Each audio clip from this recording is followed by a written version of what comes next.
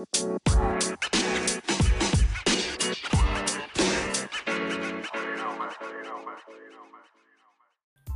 everyone, welcome back to all my listeners. This is episode number 14 of season 8. Today is Wednesday, April 5th, 2023. My name is Sonal Patel, and this is the Paint the Medical Picture podcast series. Now, all right, you guys, it is a brand new month. April is finally here, and I hope you guys are feeling happier, right? The rain is falling, flowers should be blooming in some places throughout the country. There are definitely buds on trees, and winter is technically behind us, and I definitely do feel spring in the air. Now, there's lots of things to look forward to in the days ahead. Now, please remember to go ahead and follow and support this podcast on Spotify, right? Because like I mentioned last week on the show, Anchor just became Spotify for podcasters. So I'd really love your continued support of my content-rich, value-add podcast on Spotify. Now, be mindful, I provided a link in my show notes for you to go ahead and use to show your loyal support of my Paint the Medical Picture podcast on Spotify. And I know lots of you guys do listen to great music and make music playlists on Spotify already. So I know for all of you guys, it's super easy to start following my podcast on Spotify as well. Now, before we dive into the show, I just wanted to share that the month of April has many, many different forms of healthcare awareness platforms, right? Like autism. But today, I really wanted to put the spotlight on something that's near and dear to me, and it is also, in the month of April, National Child Abuse Prevention Month. So if you see folks wearing a blue ribbon on their collar, on their suit jackets, etc., if they're flying those blue banners, that definitely stands for National Child Abuse Prevention Month. So if you support a local hospital initiative, go ahead and donate where you can, volunteer where you can as well. There's so much you can do to help support and get the awareness out that the month of April is National Child Abuse Prevention Month. Now, all right, you guys, let's go ahead and get into today's show, right? It's going to be featuring another newsworthy interview that I had with my good friend, Betty Hovey, on her show, Healthcare Happenings. Now, she had a last-minute guest cancellation, so we quickly had to put something together that we both know very, very well. And throughout our conversation, we provide information and details on the CERT program. It's filled with Trusty tips and my recommendations regarding the significance of this comprehensive error rate testing program, CERT. And of course, I'm going to go ahead and round out today's episode in Spark with a remarkable quote on creativity by George Bernard Shaw. If you've checked me out on LinkedIn, you know I'm all about compliance and protecting our physicians and our valued healthcare professionals when it comes to the business of medicine. I hope this week with me brings you enough to take back to your organizations, to want to dive in deeper, to use my tips and best practices to ensure success. I hope this podcast will help you boost the quality of documentation capture and improve coding accuracy as you help your providers paint the medical picture. If you like what you're hearing, please go ahead and hit that subscribe button now so you don't miss another episode. Please write in a review and kindly drop me a 5-star rating on Apple Podcasts, and definitely start following the podcast on Spotify as well. I'd really love your support.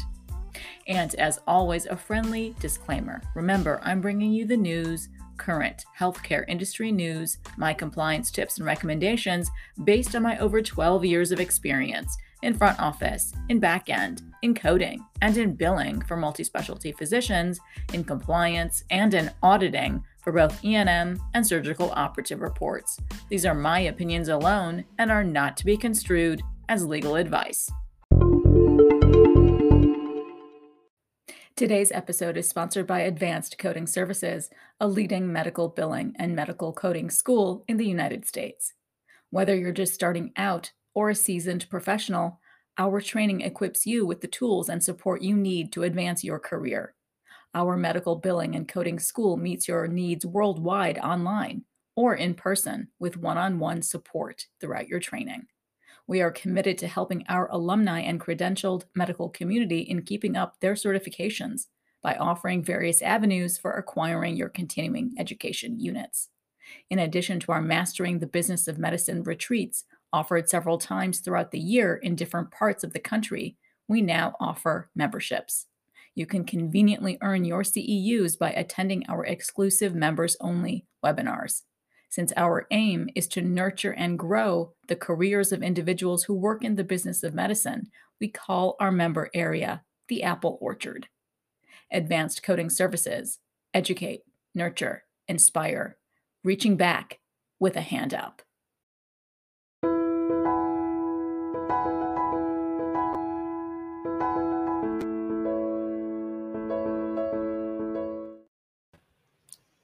Hey y'all, welcome and happy Baby Friday.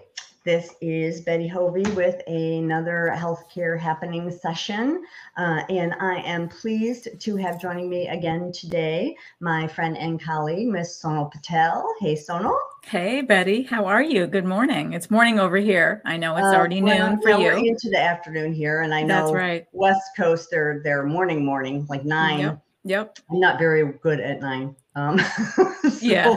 I don't do 9. Let me see, where am I? There we go. I'm sorry, I couldn't see my banners. All right, so as people come in, please give us a shout out. Let us know that you're here so that we can say hey to you. I see that we're getting a couple now. Oh, Ladriba's here. Hey, Ladriba. She is one of my. Oh. Hey, Ladriba. Good morning to you. Yes, that applause was for you. I don't know if you can hear that or not. I did not. And we have Terry Fletcher from in California. She's a morning one out there. It's about 9. So morning, Terry. Morning, Terry. And John Piaskowski. I hope I'm saying that right. So nice. Hey, we got and Lisa Chavez Miller, who is awesome. from one of the chapters I've spoken at before. So yep. Hey, Lisa. So we are going to be talking today about the CERT program. But before we do, just wanted to, one thing, I don't know, Sonal, if you know this or not, I was kind of scrolling through. Today is National Doctors Day. Awesome. Our doctors, it's their day. So make sure, for those of y'all that are in the clinics and stuff, to tell your doctors that you appreciate them and happy National Doctors Day. So I thought that was an interesting thing. I didn't realize that. It just happened to pop up on my thing. I was like, oh, so I'll probably make a little thing up for a post later too. But yes, so happy National Doctors Day. And just wanted to, Sonal, for everybody, again, who may not be aware of who Sonal is. I'm sure, there probably aren't many, but just if you want to give a little recap on what you're doing here lately. And so for people who do follow you, so they kind of see what's going on. For sure. So yes, I have started my own little venture. It's called SP Collaborative LLC. So for those of you who want to get in touch with me, thank you for putting up the LinkedIn page that I created for it. So you can always check out that page for any new posts that I make. I'm trying to make them daily, and reach out to me for any types of services, help that you guys need out there for coding questions, collaborative ventures that we can embark upon, like my good friend Betty Hovey and I are on. So many different things are in our pipeline. So I know in the weeks to come, we will share our good news. But nonetheless, the website is still being built. So I cannot wait for everyone to take a look at that when it's eventually up for all of you to actually see. I've been working on it and it just is almost done. So I'm really excited for everything new that is going to be coming out for me in the weeks to come. So yeah, I'm super duper excited. So thanks, Betty. Wonderful. And also I'll don't forget Sonal's podcast. She does the Paint the Medical Picture podcast. So you can find her on Spotify and Apple whatevers and all that good stuff where you get all your podcasting things. Yep. So make sure you're checking that out too. And just for people to know, coming up for future sessions here on the broadcast on Healthcare Happenings on April 13th. So we will have Sonal back. And I just wanted to announce that's going to be our E&M Q&A, how we did that first one. And we kind of ran short of time when we were discussing things. So for anybody that has questions, for that session that'll be coming up on April the 13th, make sure that you either DM, message me or Sonal on LinkedIn, with whatever your question may be. We had questions from last time and I think we didn't get through all of them. So we want to make sure we did it again. So just send us questions if you have them. And that one's going to be devoted to, just discussing the 2023 E&M stuff. And then on 4/27, on the 27th, I'm going to have Rosemeen Boppet. We're going to talk about appeals, sources, things like that to be aware of when you're working appeals. And then Sonal is coming back with me on May 11th. And we're going to do part 2 of that 3-part series we started on audits. And that one, the second one, is going to be on actually doing the audit. So things that you will use when you're doing it, things to look for, and how to pull a statistically valid sample and things like that. I have trouble with that. I hate that word too. I hate that word too. If I go it's not my favorite. Like this. So I have to stop. Slow down on it. I'm the same. Ladies, great lady. Lady says she's going to send her questions. So definitely just send your questions in. Yeah. And we will get to what we can get through, in the hour and have a good discussion. So, but today, rounding back to what we wanted to go through is, I had a guest lined up for today, and unfortunately she had to cancel with me on short notice. So I was trying to think of what to do. And Sonal was so nice to agree to come on with me, because I was like, I can do these by myself, but I like having somebody else to discuss them with. It's always a lot more fun, I think, at least for me, so that I'm not just talking to dead air for an hour and I have somebody to look at. But she had to cancel, so Sonal agreed to come on. So we were trying to think of something to do, and the CERT thing just popped into my head that, I was trying to think of different things that are out there that either people are unaware of because maybe they've never gotten one before, or they have and they didn't know what to do and they didn't really understand what was going on when it happened, that kind of thing. So I just kind of wanted to go through what the CERT program is, what they're looking for, and the 2022 report. I have the findings from the percentages for that. So we'll look at that in a little bit to kind of see what, where nationally, it is standing, and what you do if you get a request, like what you should do if you get one of these. And I think that's kind of the lineup that we discussed. Is it right, Sonal? That's exactly right. That's exactly what we planned. Yep. All right. Well, first of all, CERT, it stands for the Comprehensive Error Rate Testing Program. So, they just love their acronyms. They do. We do in the whole field, don't we? Everything has to be into COPD and CHF and, OIG. So, yes, it's DOJ. I know. Yes. It's endless acronyms. CMS itself, right? I mean, yeah.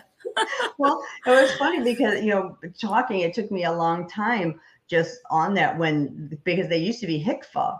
And I remember HCFA. For those of y'all that haven't been in, long before it was CMS, it was HCFA, the Healthcare Financing Administration. And then they got a new administrator one year who didn't like the acronym HCFA. And so they changed it to CMS, the Centers for Medicare and Medicaid Services. And so then everybody had to, change all the stuff. And we couldn't say HCFA 1500 anymore. No. So if you hear anybody talk about a HCFA, that's what they mean, because that used to be what CMS was called. So just a little, just a little kind of tidbit in there for you. If you're ever playing like a trivia game, Exactly. A fun fact. Yes. A blast from the past. Yep. But yeah, the program actually, the CERT program, they actually started measuring things back in 1996 for payment rates and improper things, and making sure that things were being paid for appropriately. So with CERT, they aren't necessarily, they're not looking at you for fraud, and it's not necessarily them, on first blush at least, looking at you. They're actually looking to see if the MACs are following what the requirements and the guidelines, and that's kind of how they put it out, that they're checking on the MACs. Exactly. The OIG was responsible, the DHHS OIG was responsible for doing these back then. And then in 2002, it turned over to CMS. So they kind of switched who was doing it. And then there was an act that came out that was called the Payment Integrity Information Act of 2019. And that was specifically to take a look at looking at high risk areas, and then to publicly put out what those facts and figures are. And so that's when CMS, went to how they do things, and have been doing things, for a while now. So what they try to do is look at a statistically valid sample across the country. And so if you just think about that, how many providers, how many clinics, how many, it's like, okay, how do we get this to be to where it's not? Because if originally HHS, the OIG was only looking at like 6,000 claims. And so they said, well, you can't really extrapolate that out to the whole country if we're just talking about 6,000 things here. And then they couldn't do it how they do now. Like if you look at the report now, they break it down nationally, then they break it down by contractor, then they break it down by the contractor type, then they break it down by provider type, and they break it down by service type. So they have there's no way they could do that with only 6,000 claims. So they look at 50,000 claims is what they start with. So I think that, it is quite a nice number there where they're starting out. And then they go from there, and they have independent reviewers that are contracted with them to take a look at the records that they choose from the random sample of those 50,000 claims. So that's basically how it starts out. So Sonal, from that, is there anything in that area that you want to add to? I don't want to, be like jabbering on here for 20 minutes by myself. No, that's a really well explained, succinct way of looking at what the CERT was established to do. So we don't want people to ever be confused that, again, the CERT is not looking at you or sending you a letter because they consider your patterns to be fraudulent, right? They are sending things out based on what they think your MAC in the region is actually doing, right? So it's more of an assessment of how perhaps the MAC can send out more education and guidance to the regions, right? So yeah, I was also happy to see that they increased the number of claims to look at from a very small 6,000, right, to a larger 50,000. So it's really, really good. When you have time, we'll go through it in the program later, but there is a 2022 report that I know she and I have read thoroughly, simply because we love to read 94 pages of PDF files daily.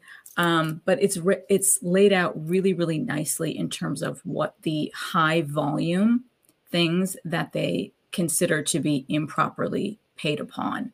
So it could be paid upon over the amount or under. And of course, I know in my experience, I have not been privy to many practices that receive things for an underpayment, right? It's always going to be an overpayment in my experience. But I know this particular report for 2022 does outline some of the criteria and practices that receive it for underpayments that were identified. But yeah, so the CERT program is one of the many, in the OIG CMS toolbox that's there to protect the Medicare trust fund, right? That's the overarching kind of theme for these types of programs, is to protect what little is left in our trust fund. Yeah. So. Yeah. And that was a good point you brought up with the over and under payment. Usually, when a payor themselves is sending you things, it's because they think they've overpaid you and they want the money back. Now, sometimes you may find where there were things, if you have someone audit before you send the records, you may find things that weren't billed maybe, or that maybe it was undercoded, the E&M or whatever. So you may end up getting an overpayment, something paid back to you. But to start off with, that's not what they're looking for. But with this, it's just a random sample of 50,000. So the likelihood, that they find over and under, is there, where they're not initially starting out with, hey, let's go take back money. So that's a very good point. And I just wanted, because I saw some of the comments from my HICFA comment earlier. Victoria Lowell is on. So hey, Victoria. Hey, Victoria. She was like, that's how you can age one of us by saying HICFA. Yep. And then I'm really, really pleased that Dr. Kennedy is on. Welcome, Dr. Kennedy. Glad you could join us. That she's like, at least they didn't call it mama, or Medicare and Medicaid administration. And then John followed up just to end it, because I just think this is a funny little thing that works together. He says, can you imagine having to explain to your boss that you were on the phone with mama for 6 minutes? All right. So, I love people that come in and hear her. So I love all these comments. It's really good. That's great. So yes, here is there is a CERT presentation that they made a PowerPoint for on the CMS website, and I will add this into the chat thing, because I know sometimes people say when that shows up on the screen they can't. They'd rather be able to click and, pull it out of the chat box. So I'll also put it in the chat box. So it's like a PowerPoint presentation that was put together where they go through the program and what they're looking for and what their improper payment categories are and stuff like that. This stuff we'll be talking about, but if you want to see it in a laid out manner, you can go and get it here from CMS. So I talked about that act, that kind of morphed into what they were using, but it's also part of the Medicare Program Integrity Manual. So once again, if you want to see how they've drilled it down and, compartmentalized everything, you can go here to the Medicare manual and take a look at all the things and see how they have it set out. So that's another resource that y'all have if you want to go and check things out. I like to try as much as I can when we talk about something to be able to have links and things to give people so that they can go and do some further research on their own and, kind of see how things may or may not be affecting them, or to what percentage, what amount in their practice. So these are the two things, if you're totally I have no clue what this stuff is, I would go to the PowerPoint presentation that CMS put up, take a look at that, because of course that's in more of a layman-y term, easy reading kind of thing, whereas the program manual, it reads like CMS's program manuals. So I mean, it's very detailed, but it's of course dry. So but these are two places where you can go and take a look at stuff. So once they get it out to the independent reviewers and they pick what their sample is going to be, then they start sending out the letters for records requests, or the ADRs. Some people may call them for additional documentation requests. and they want you to, give them the records for whatever dates of service they're looking for. And it will come with a letter that, lets you know that it's from the CERT program, that it's a CERT audit. And it will give you 45 days, to give the materials back to them. And I think out of anything, that's the biggest thing you want to pay attention to with anything that you get from a payor or CMS, especially, is their date, their turnaround time. Don't miss the turnaround time. If you're a small practice and they've asked for, 100 records, and you're like, I just can't get this all together in this amount of time, and I only have one part-time employee, that, ask for an extension, but don't ignore it and say, I just couldn't get it done.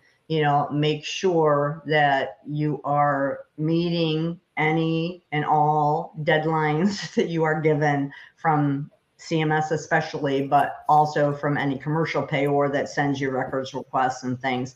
Always make sure you've answered. Even if you can't get it done, answer them and let them know that, and work something out. Comment on that, Sonal? I see you shaking your head, because that's like the biggie for me. Absolutely. No, that's spot on. Spot on. You have to take action when you receive that envelope that comes to you. So make sure your staff is also well aware of how to route those types of correspondences that come from the government. Have a point person take lead and understand where that piece of document has to go to within your practice. Like Betty said, it is imperative that, once that piece of mail is opened, you document what the deadline is, right? What that is, make sure you calendar it, and make sure people on your team take action towards meeting the end date beforehand, right? Because the CERT letter is going to document to you how things are going to need to be sent to them. So you also have to be able to follow those directions to the letter. I'm pretty sure when you review these web pages that we provided to you in the comments, or we will be providing to you in the comments, you have to make sure that you don't send a photocopy of that first page with that barcode that the CERT applies to. I think it's page 1. So they want that original piece of paper sent back to them. So you have to make sure that someone on your team can read all of the documentation that's required from you, that's instructed to you on that CERT, very, very clearly on how to get that documentation over to the CERT contractor. Don't send it back to your Mac. You have to send it back to the CERT contractor. So again, it's a different name.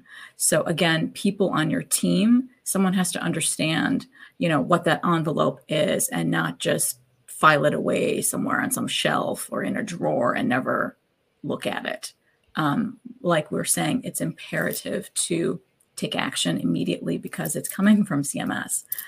So we never want to let documents like that from them just fall off to the side, because it's a requirement that you at least respond to them by the date that they say you have to respond to them.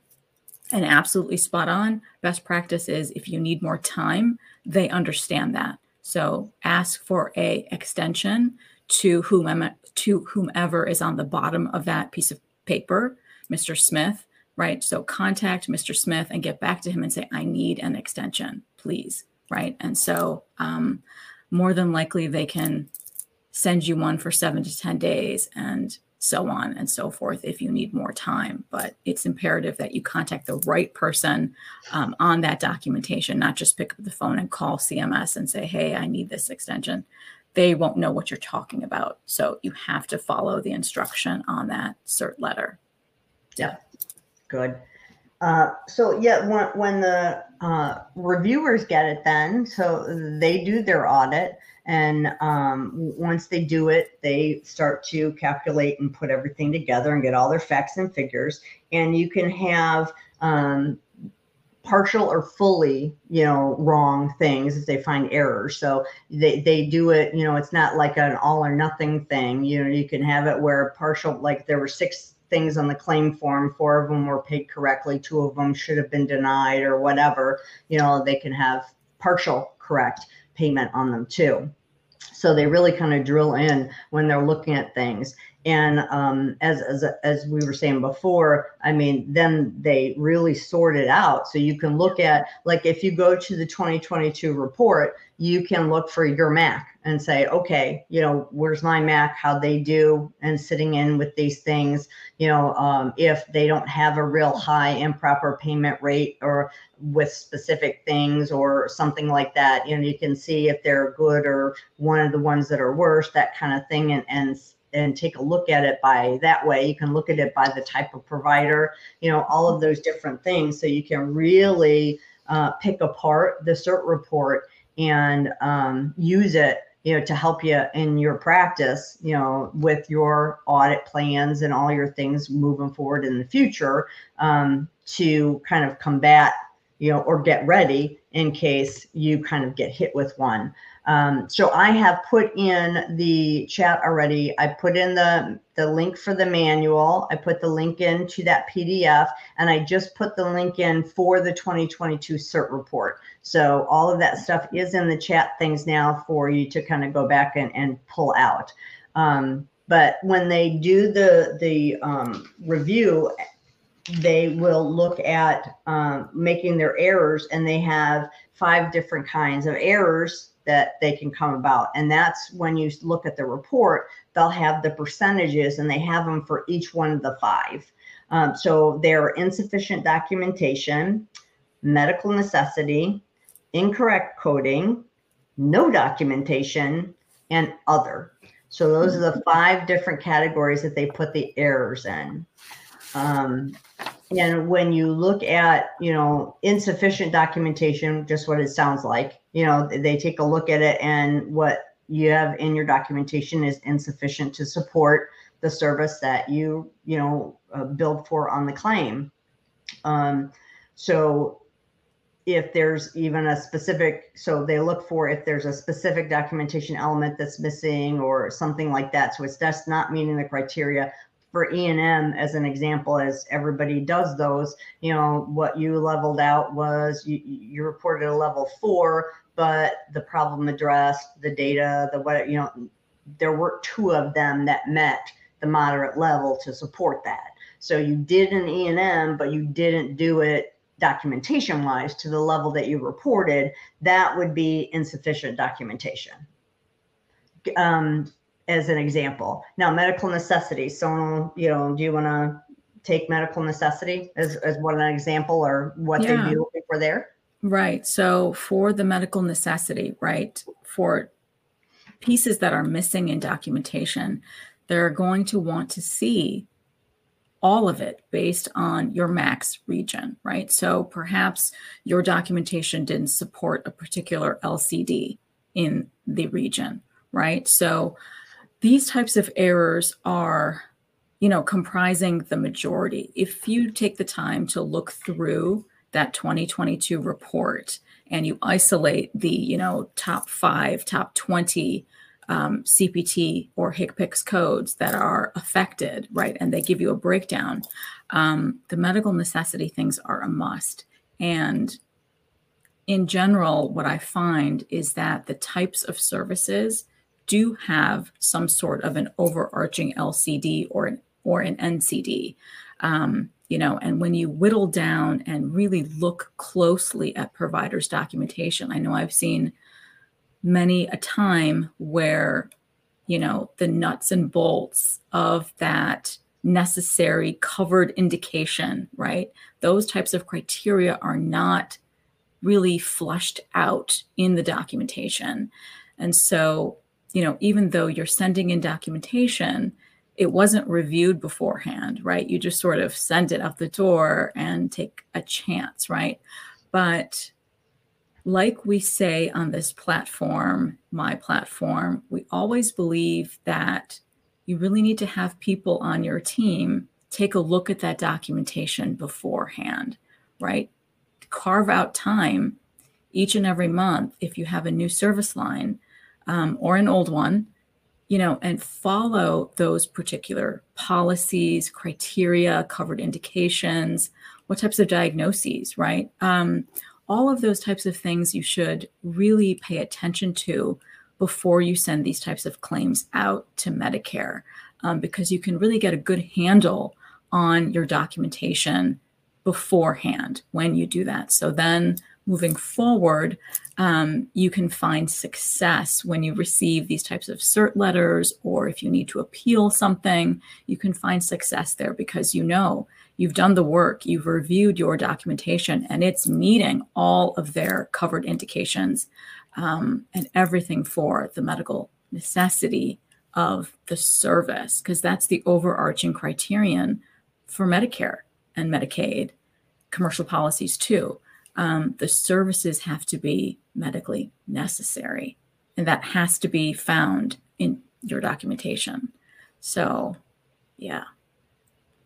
Yeah, it makes me think of, now I haven't done podiatry for like forever, but, with podiatry is a big one that, you have to indicate, how many category A's and category B's, they have all these different things that play in there that have to be in the documentation to support that code that you're reporting out on the claim form. So what I found sometimes, not just in podiatry, but in other places where there's similar kinds of things where they expect to see certain things in the documentation.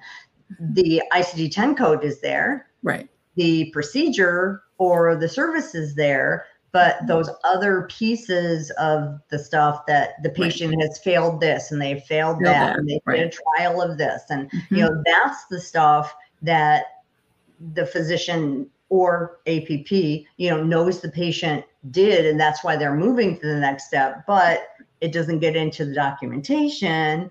And then whoever may be looking at that at the office, if they don't know it, if they look at the note, they may say, well, the ICD-10 is there, the CPT is there, it's connected right on the claim form, so I think it's good, without understanding those underlying things that also need to be documented. So that's something else too. If when you get those, I say, since you have the 45 days, make sure you're taking a look at the medical necessity issue and take a look at, are there LCDs or NCDs, and then rescan that documentation to make sure that that stuff is in there.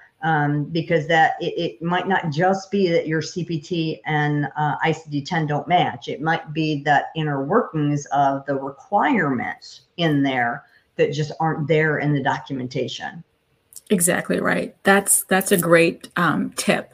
Right? Review those LCD policies beforehand, because you have that snippet of time where you can do that, right? Really analyze those LCDs and NCDs for your vein ablations, right? For things like that, you have to read the criteria, not just the CPT codes and the diagnosis codes.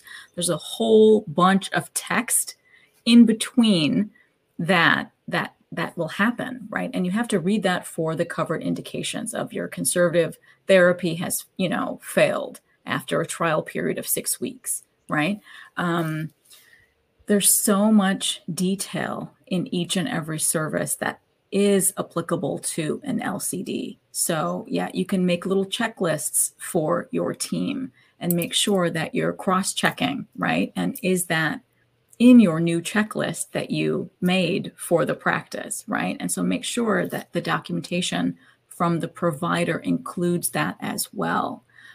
So when it's time to come in and send these things out back to the payer, you know where to locate it, right? Within your EMR, because I know that they're all vastly different, and where they're organized is also going to be key for someone on your team to then pull it, right? Because I know things are tucked away in this section of the EMR and that section. So someone who's in charge of pulling that documentation and then sending it to the CERT contractor is also key, because if someone doesn't know where that new checklist item has been filed away into, that's going to be dinged again for insufficient documentation, even though it's there, it's in the EMR, but it wasn't provided. Yeah. I've seen that many times where a practice has said, they've contacted because they got a request, and whoever put the records together didn't put all the records together that were necessary. And so what they sent out wasn't complete, and they failed, they failed the audit, and then they come back and, well, it was in, but you have to, CMS can't read your charts from, wherever they're doing this thing at. So, you have to make sure what you got to send them, and send them everything you have to send them. So yeah, that's very important too. Incorrect coding, is the third one, and it's what it sounds like. It just was not right. That they look at the documentation, and what you reported isn't the correct code. For a procedure, maybe you reported a complex procedure, and when the documentation is looked at, it doesn't support that. It should have been a simple procedure by what the documentation shows. It's just incorrect billing. Or also they'll say that the service was performed by someone other than the billing provider. So I see that a lot with not so much in CMS, but on the commercial side, I see that when practices are trying to bill incident to for their APPs, and the payer doesn't accept incident to. Right. In fact, I have a client right now that they contacted me because they said, we got this letter from the payor. They did a random, we got chosen for random. That every year they pull so many records from so many practices. It's just a random thing. It's not like they're not doing it from you being an outlier or whatever. They just said, okay, it's your turn. So they asked us for records. We sent the records in, and then we got a letter back that said, that all of these that the APP had done that they billed incident to, they said that they were all denied. They were all incorrect. And they said because the name on the claim form didn't match the name on the record for that day of who did the service. And so they answered back, well, that's because it was incident to, and you'll see that the doctor signed off underneath it. And of course, that's when they found out. The payer came back and said, yeah, well, we don't accept incident to. And that opened a whole nother can of worms that we had to kind of go down and help them out with, because they were not aware. They were one of those practices that think everybody can just do incident to because Medicare accepts it, everybody accepts it. And that is just so not the truth. In fact, I would say, and I know this discussion goes around and around, and I know Terry, if she's still, hanging out with us, I know that's one on the compliance guy. When we watch it, they come around to that a lot, coming back to the incident to issue that causes a lot of problems.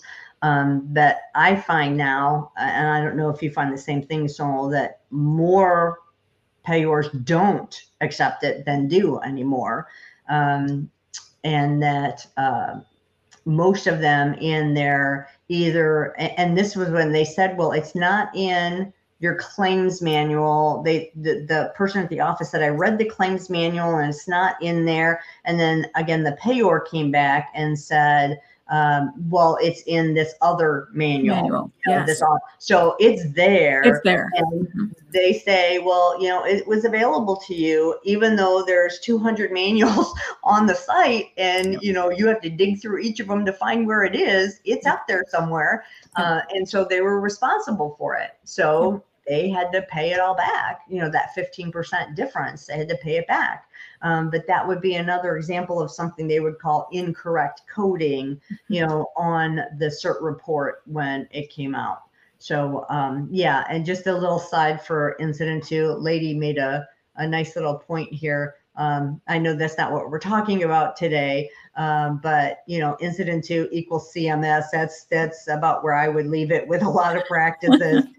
Or definitely have a list and know which payers do and don't take it. It is not something you can just blanket do. You're going to be paying a lot of money back when a payer picks up on that. So yeah, with incident to, just kind of, be very wary, I say. I say too. I agree. It's a dicey way of doing billing. It's so complex. like Lady said, it's a Medicare construct. And the people who follow it on the commercial end, they write their own. And you have to be able to dig into their 20 to 30 provider manuals or reimbursement manuals or clinical policy manuals, whatever they title it, you have to be able to find it.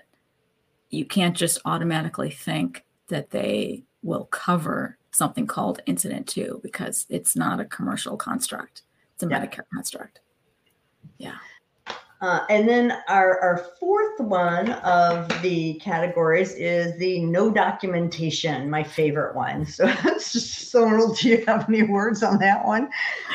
Yeah, no documentation. Well, what does that mean, right? So like I said before, if someone on your team doesn't know where all of the documentation is housed and filed away within the EMR, right? And you think you're sending them a complete package of what they want. In fact, you're not. And that might be one of the categories that they, score you in is no documentation, right? Because you didn't actually supply the order, right? Or the proof of delivery, if it happens to be a DME POS request that they're asking. So yeah, this no documentation thing is sad. So it looks kind of like, oh, so they just didn't send anything. No, I think it's more refined. You didn't send that order or that proof of delivery or, something like that is what that means for no documentation. Simply not that you forgot to send the entire chart. No. But it could be. But it could be. The other thing you disregarded it. Yeah. It could be just that you never responded. So, and that's the bigger part on me that I'm just like, come on, y'all, really. They send it, they tell you 45 days, you ignored it. They send you another request, just say, hey, you didn't send this stuff and you still ignore it. Shame on you, really. I mean, even if you internally look at it and say that it's not so good, send it. Don't not send the information. If it's no documentation, it's automatically denied. And the payor is going to end up coming back to you and asking for that money back because you're not supporting it at all. So they're going to want to take it back from you. And that's the thing, too, to remember with these CERT audits, that they say that they're not fraud audit, they're not coming to look at you specifically. But, if they find that you didn't deserve some of the payment you got, the MAC's going to want it back. And if there's some significant things that they look at, like they ask you for 50 charts, 50 records, they look through them and it's just like 80% wrong and it's just, or something egregious, they could then go to CMS and say, hey, you need to look at these guys further, and kind of then they'll take it after that and run with it. So, and ignoring the entire records request is probably one of those things. they're not going to take too kindly to that.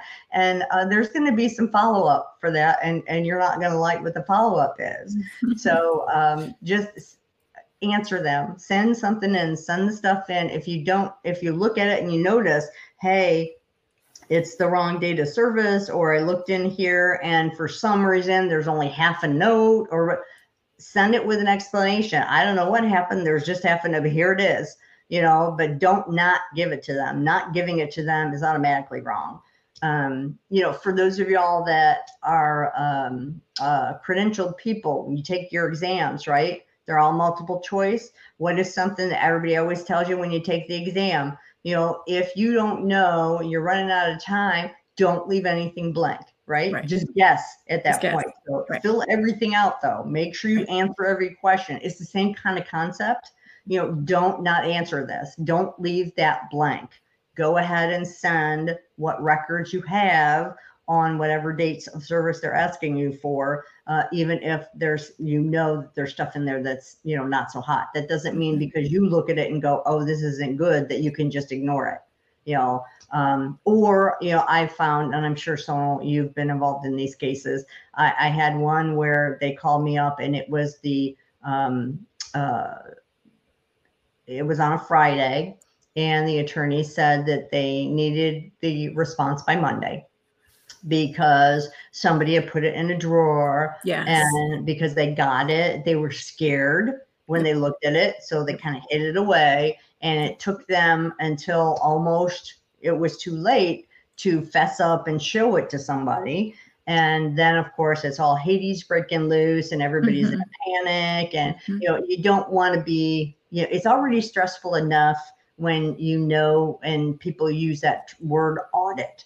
Whenever you hear that there's an audit, you're immediately just like, oh, so don't make it worse by compounding it by just leaving it sit. Or, you got the stack of mail and somebody doesn't even open it because they don't realize what it is. I've had places where they throw them in the trash because they didn't realize what it was, because they'll say, this is like the third request. Well, no, they never requested that from me before. And then they ask staff and somebody's like, oh, I didn't know what those were, so I was throwing them out. Then it's like the face palm emoji. Yeah, right? exactly. So it's really, really important to make sure that everybody knows those things. So lady, out of sight, out of mind. Yeah, they kind of like, well, I'll just put it away for a day or two, build up the courage to give it to somebody. It doesn't mean that you necessarily did anything when you get these requests either, depending on what your thing is in the office. I mean, the onus is on the physician and the APP that did the service to make sure that it was documented correctly, and then of course the coding end of it, depending on, what your position in the practice is, may be involved in that. But, I mean, that's what they're looking at, is the documentation, to see if it's matching what the coding is that was reported for it. But yes, that would be the no documentation. And then they have the final fifth one, which is other, which is just, it doesn't fit in any of those four. So, that usually is like the smaller piece of what they get on the error rates, because most of them will fit in these other categories. And insufficient documentation overwhelmingly is the largest one. Always, it's always like it just doesn't meet up, So let me pull up. Oh, I made a little PowerPoint slide that shows you the figures from 2022 in the category. So I want to pull that up for everybody here. So for 2022, it was 63.6% improper documentation, 13.8% medical necessity wasn't met, 10.5% incorrect coding, 8.3% other, and 3.8% that little no documentation one that, we should never see in there, right? So that's kind of where things are sitting from the overall national kind of standpoint.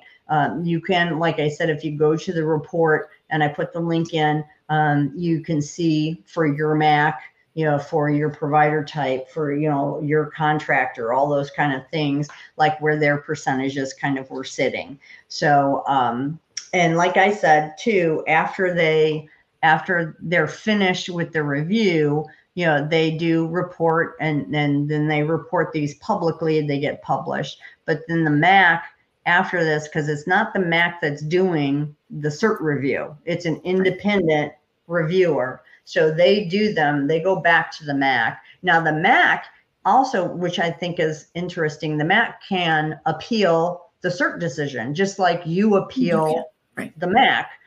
So if they think that something wasn't looked at correctly or wasn't looked at according to the MAC's LCD or whatever, that they can go back to the CERT and say, no, this is how it should be, and here's this policy that we have on this, or whatever. So they can appeal these decisions too, which I think is interesting. I like to see some of those conversations, see how does it feel, right?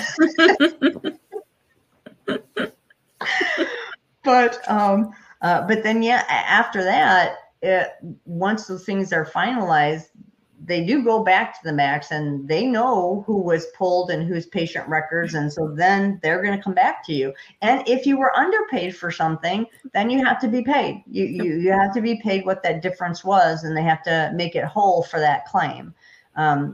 So if your physician billed 3s and they should have been 4s, they will pay you back that difference because that's what it should have been. Just like they'll take money back if, you were overpaid. So it works both ways. You get the rub both ways there. But being underpaid because you're under documenting or not reporting the services correctly. And a lot of times the underpayments will come because of the misdocumentation, the miscoding, in E&M services, because that, of course, is the most of what everybody does. So I had a situation where there was a physician that everything was a 3, he was in that because he thought it was right in the middle of the road. It wasn't going to cause any ruffles. And his patient base were patients that all had been with him for like 30, 40 years. I mean, and so a lot of these patients were very complex, multiple comorbid conditions, multiple treatment management plans every time they're coming in. And, and so they're very extensive. And he also didn't feel right, he said, billing them for level 4s. Because, they've been with him for so long and, I was like, well, okay. But what happened was he got audited because he was an outlier. It doesn't matter being an outlier, if you say, well, I'm just going to undercode these things and that'll keep me safe.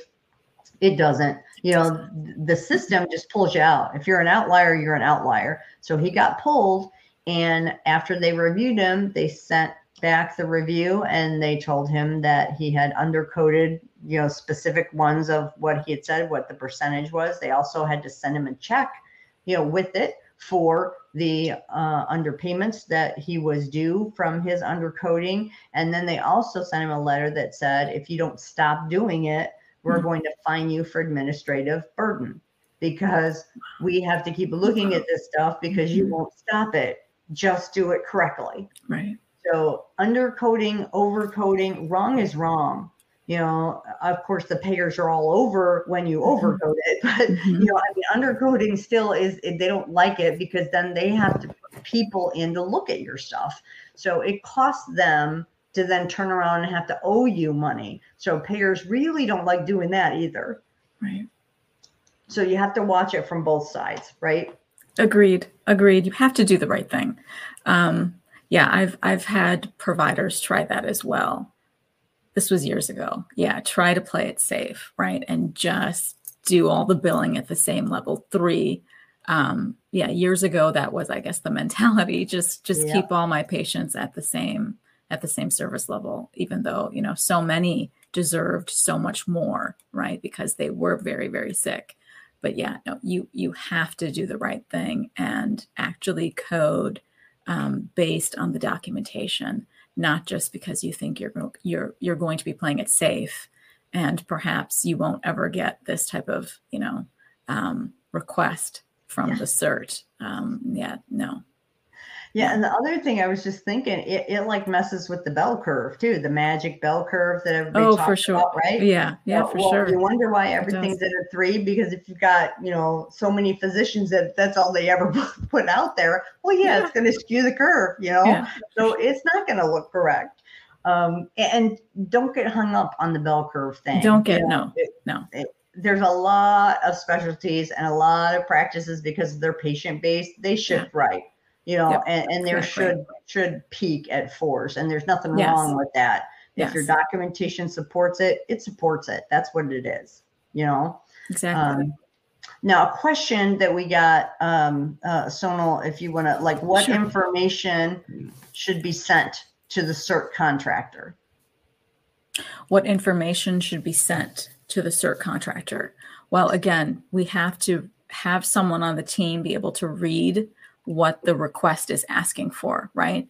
And then based on our conversation here today, we have to go behind the scenes as well, right? Make sure, even though your CERT may provide you with a small checklist of things that they're requesting, definitely send all of the information, all of the documentation that supports the medical necessity for that service. We simply can't stress that enough. you have to send all of the documentation that supports that service. So when you look at the PDF report, based on the chiropractic services or based on the DME POS, right? You have to be able to understand what those requirements are, right? Again, based on the LCD for the chiropractic service, based on the LCD for that particular lower leg, whatever brace or knee brace or something, right? All of that has LCDs that require this laundry list, more things that is part of a greater checklist to support the medical necessity for the entire service. So it's really, really important that you review all of those policies to help, support you and defend yourself and your services when these types of certs come in to your office. Then you can really happily be able to send all of that documentation and be able to, get off of their radar successfully, right? That's the goal, to get off of their radar. Yeah. And the other thing that I would add in that is not just what you should send, but what you shouldn't send, right? Don't send anything they're not asking you for either. Right. Don't like, make sure when you're checking, because I've had people that when they scan and copy, 2 notes will be on there from 2 different dates of service. They're only asking for one of them. Don't give them the other one. Right. Don't give them the other one. Right. If they're not asking for something specific, if it's something outside of what is the scope of what they're looking at, don't voluntarily send more than what you need to, which is why it's important, like Somo said, to have like a point person in the office, that is your, the audit person. If these letters come in and there's any kind of request for records, that it goes right to that person so they can kind of look and determine, one, what is it? Is it just because of a claim that they need the record for to pay it? Or is it an audit thing? Or is it like a bigger kind of thing? And that person will go through that whole checklist, that Sonal was saying, which I think is a fabulous idea, but if you have one person, then, the chances of, oh, I didn't know what it was, and so it went over here, and everybody knows any letter that comes from anybody that says anything about records goes to Tammy, goes to whoever, and then she, of course, cross-train somebody else for if she's on vacation or if she's not there, that somebody else will know, and that they know that then that's the person to send stuff to, and let them evaluate it and say, this is what's necessary, this is what's not, this is what we need, and do it by the date, Exactly. Very, very important. Exactly. Yeah. Because somebody asked if they could ignore a CERT request. That was one of the questions. And, oh, no. Yeah. Like we've said, It's not going to go away. Yes. Don't ignore it, or don't think you're safe to just forget about it. Like we said, put it in a handbag and just ignore it, or put it up on the shelf and ignore it. No, we have to deal with it. It cannot be ignored. Yeah. Yeah. No. So we are, we're at the top of the hour almost already. So we've gone through an hour again.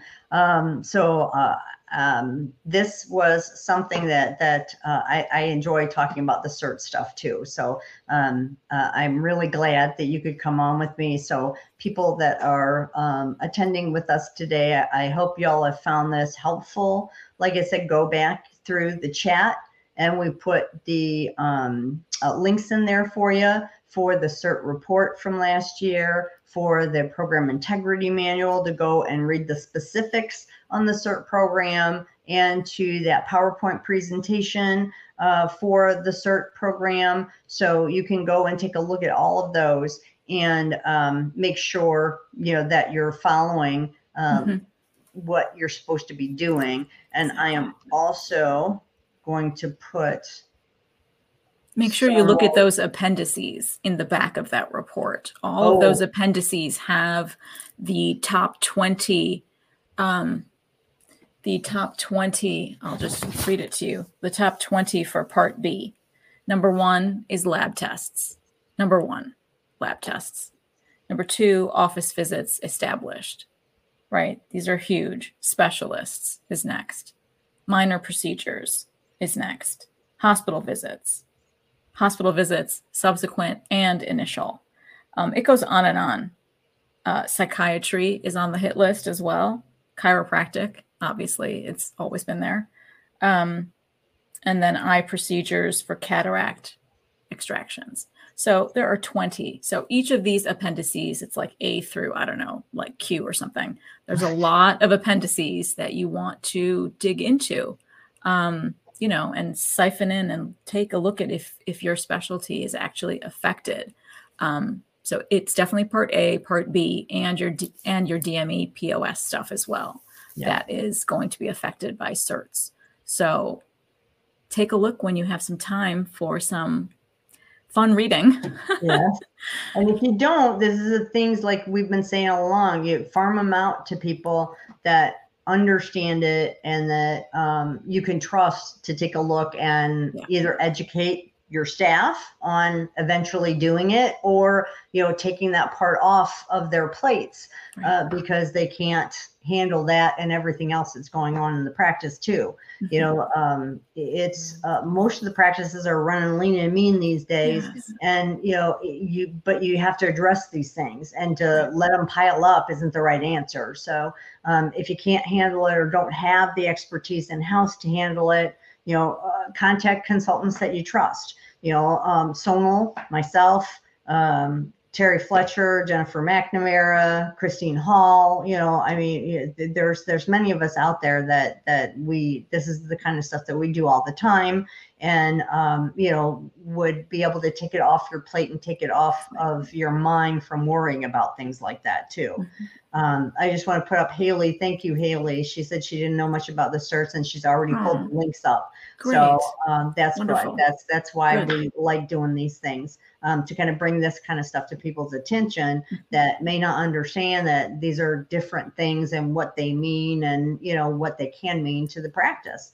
So wonderful. So again, happy National Doctors Day. Happy National Doctors Day. Yes. And have a great Baby Friday and enjoy your weekend. And thank you, Sonal, for coming on. And my don't pleasure, forget, buddy. I said, we've got the Sonal coming back up. We've got the E&M coming up. So make sure you send your questions, either me or her. You can send them to us on LinkedIn and the little message things.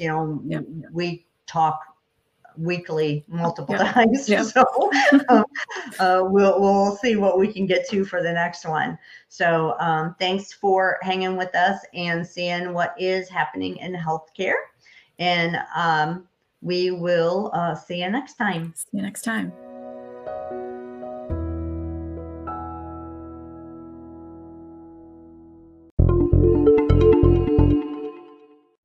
And finally, I focus Season 8's Spark on creativity. I want this 8th season Spark to be filled with our world's thought leaders, writers, artists, philosophers, everyone who inspires the need for creativity in all we strive to do. So, in this week's inspiring quote in Spark is from the acclaimed Irish playwright George Bernard Shaw. You use a glass mirror to see your face. You use works of art to see your soul. Absolutely true, right? I think this is an amazing quote that reminds us that it is our creative side that helps us see things more deeply. I think this quote inspires us to embrace the more creative parts of ourselves as well. We are reminded to use that creative part of ourselves to enrich our workplaces and workspaces as well. I'm happy George Bernard Shaw's spark still burns brightly in all of us today. So that wraps up today's episode. And as always, I appreciate you all diving into today with me. If you want more information from me, please go ahead and follow me on LinkedIn. I'll leave links to everything in the show notes below. And please be sure to watch our Healthcare Happenings conversation on CERT audits on Betty's YouTube channel. I've included that link in the show notes as well. Now, in my final note today, remember, go ahead, carve out that time for yourselves each and every day. You do not need to ask permission. Start planning for that summer road trip or a staycation or a full-blown vacation. Life is way too short, so make every single moment count and just have fun. Thank you guys so much for listening in on today's very special episode, and I hope every week with me brings you closer to helping your providers paint a masterpiece. See you next Wednesday.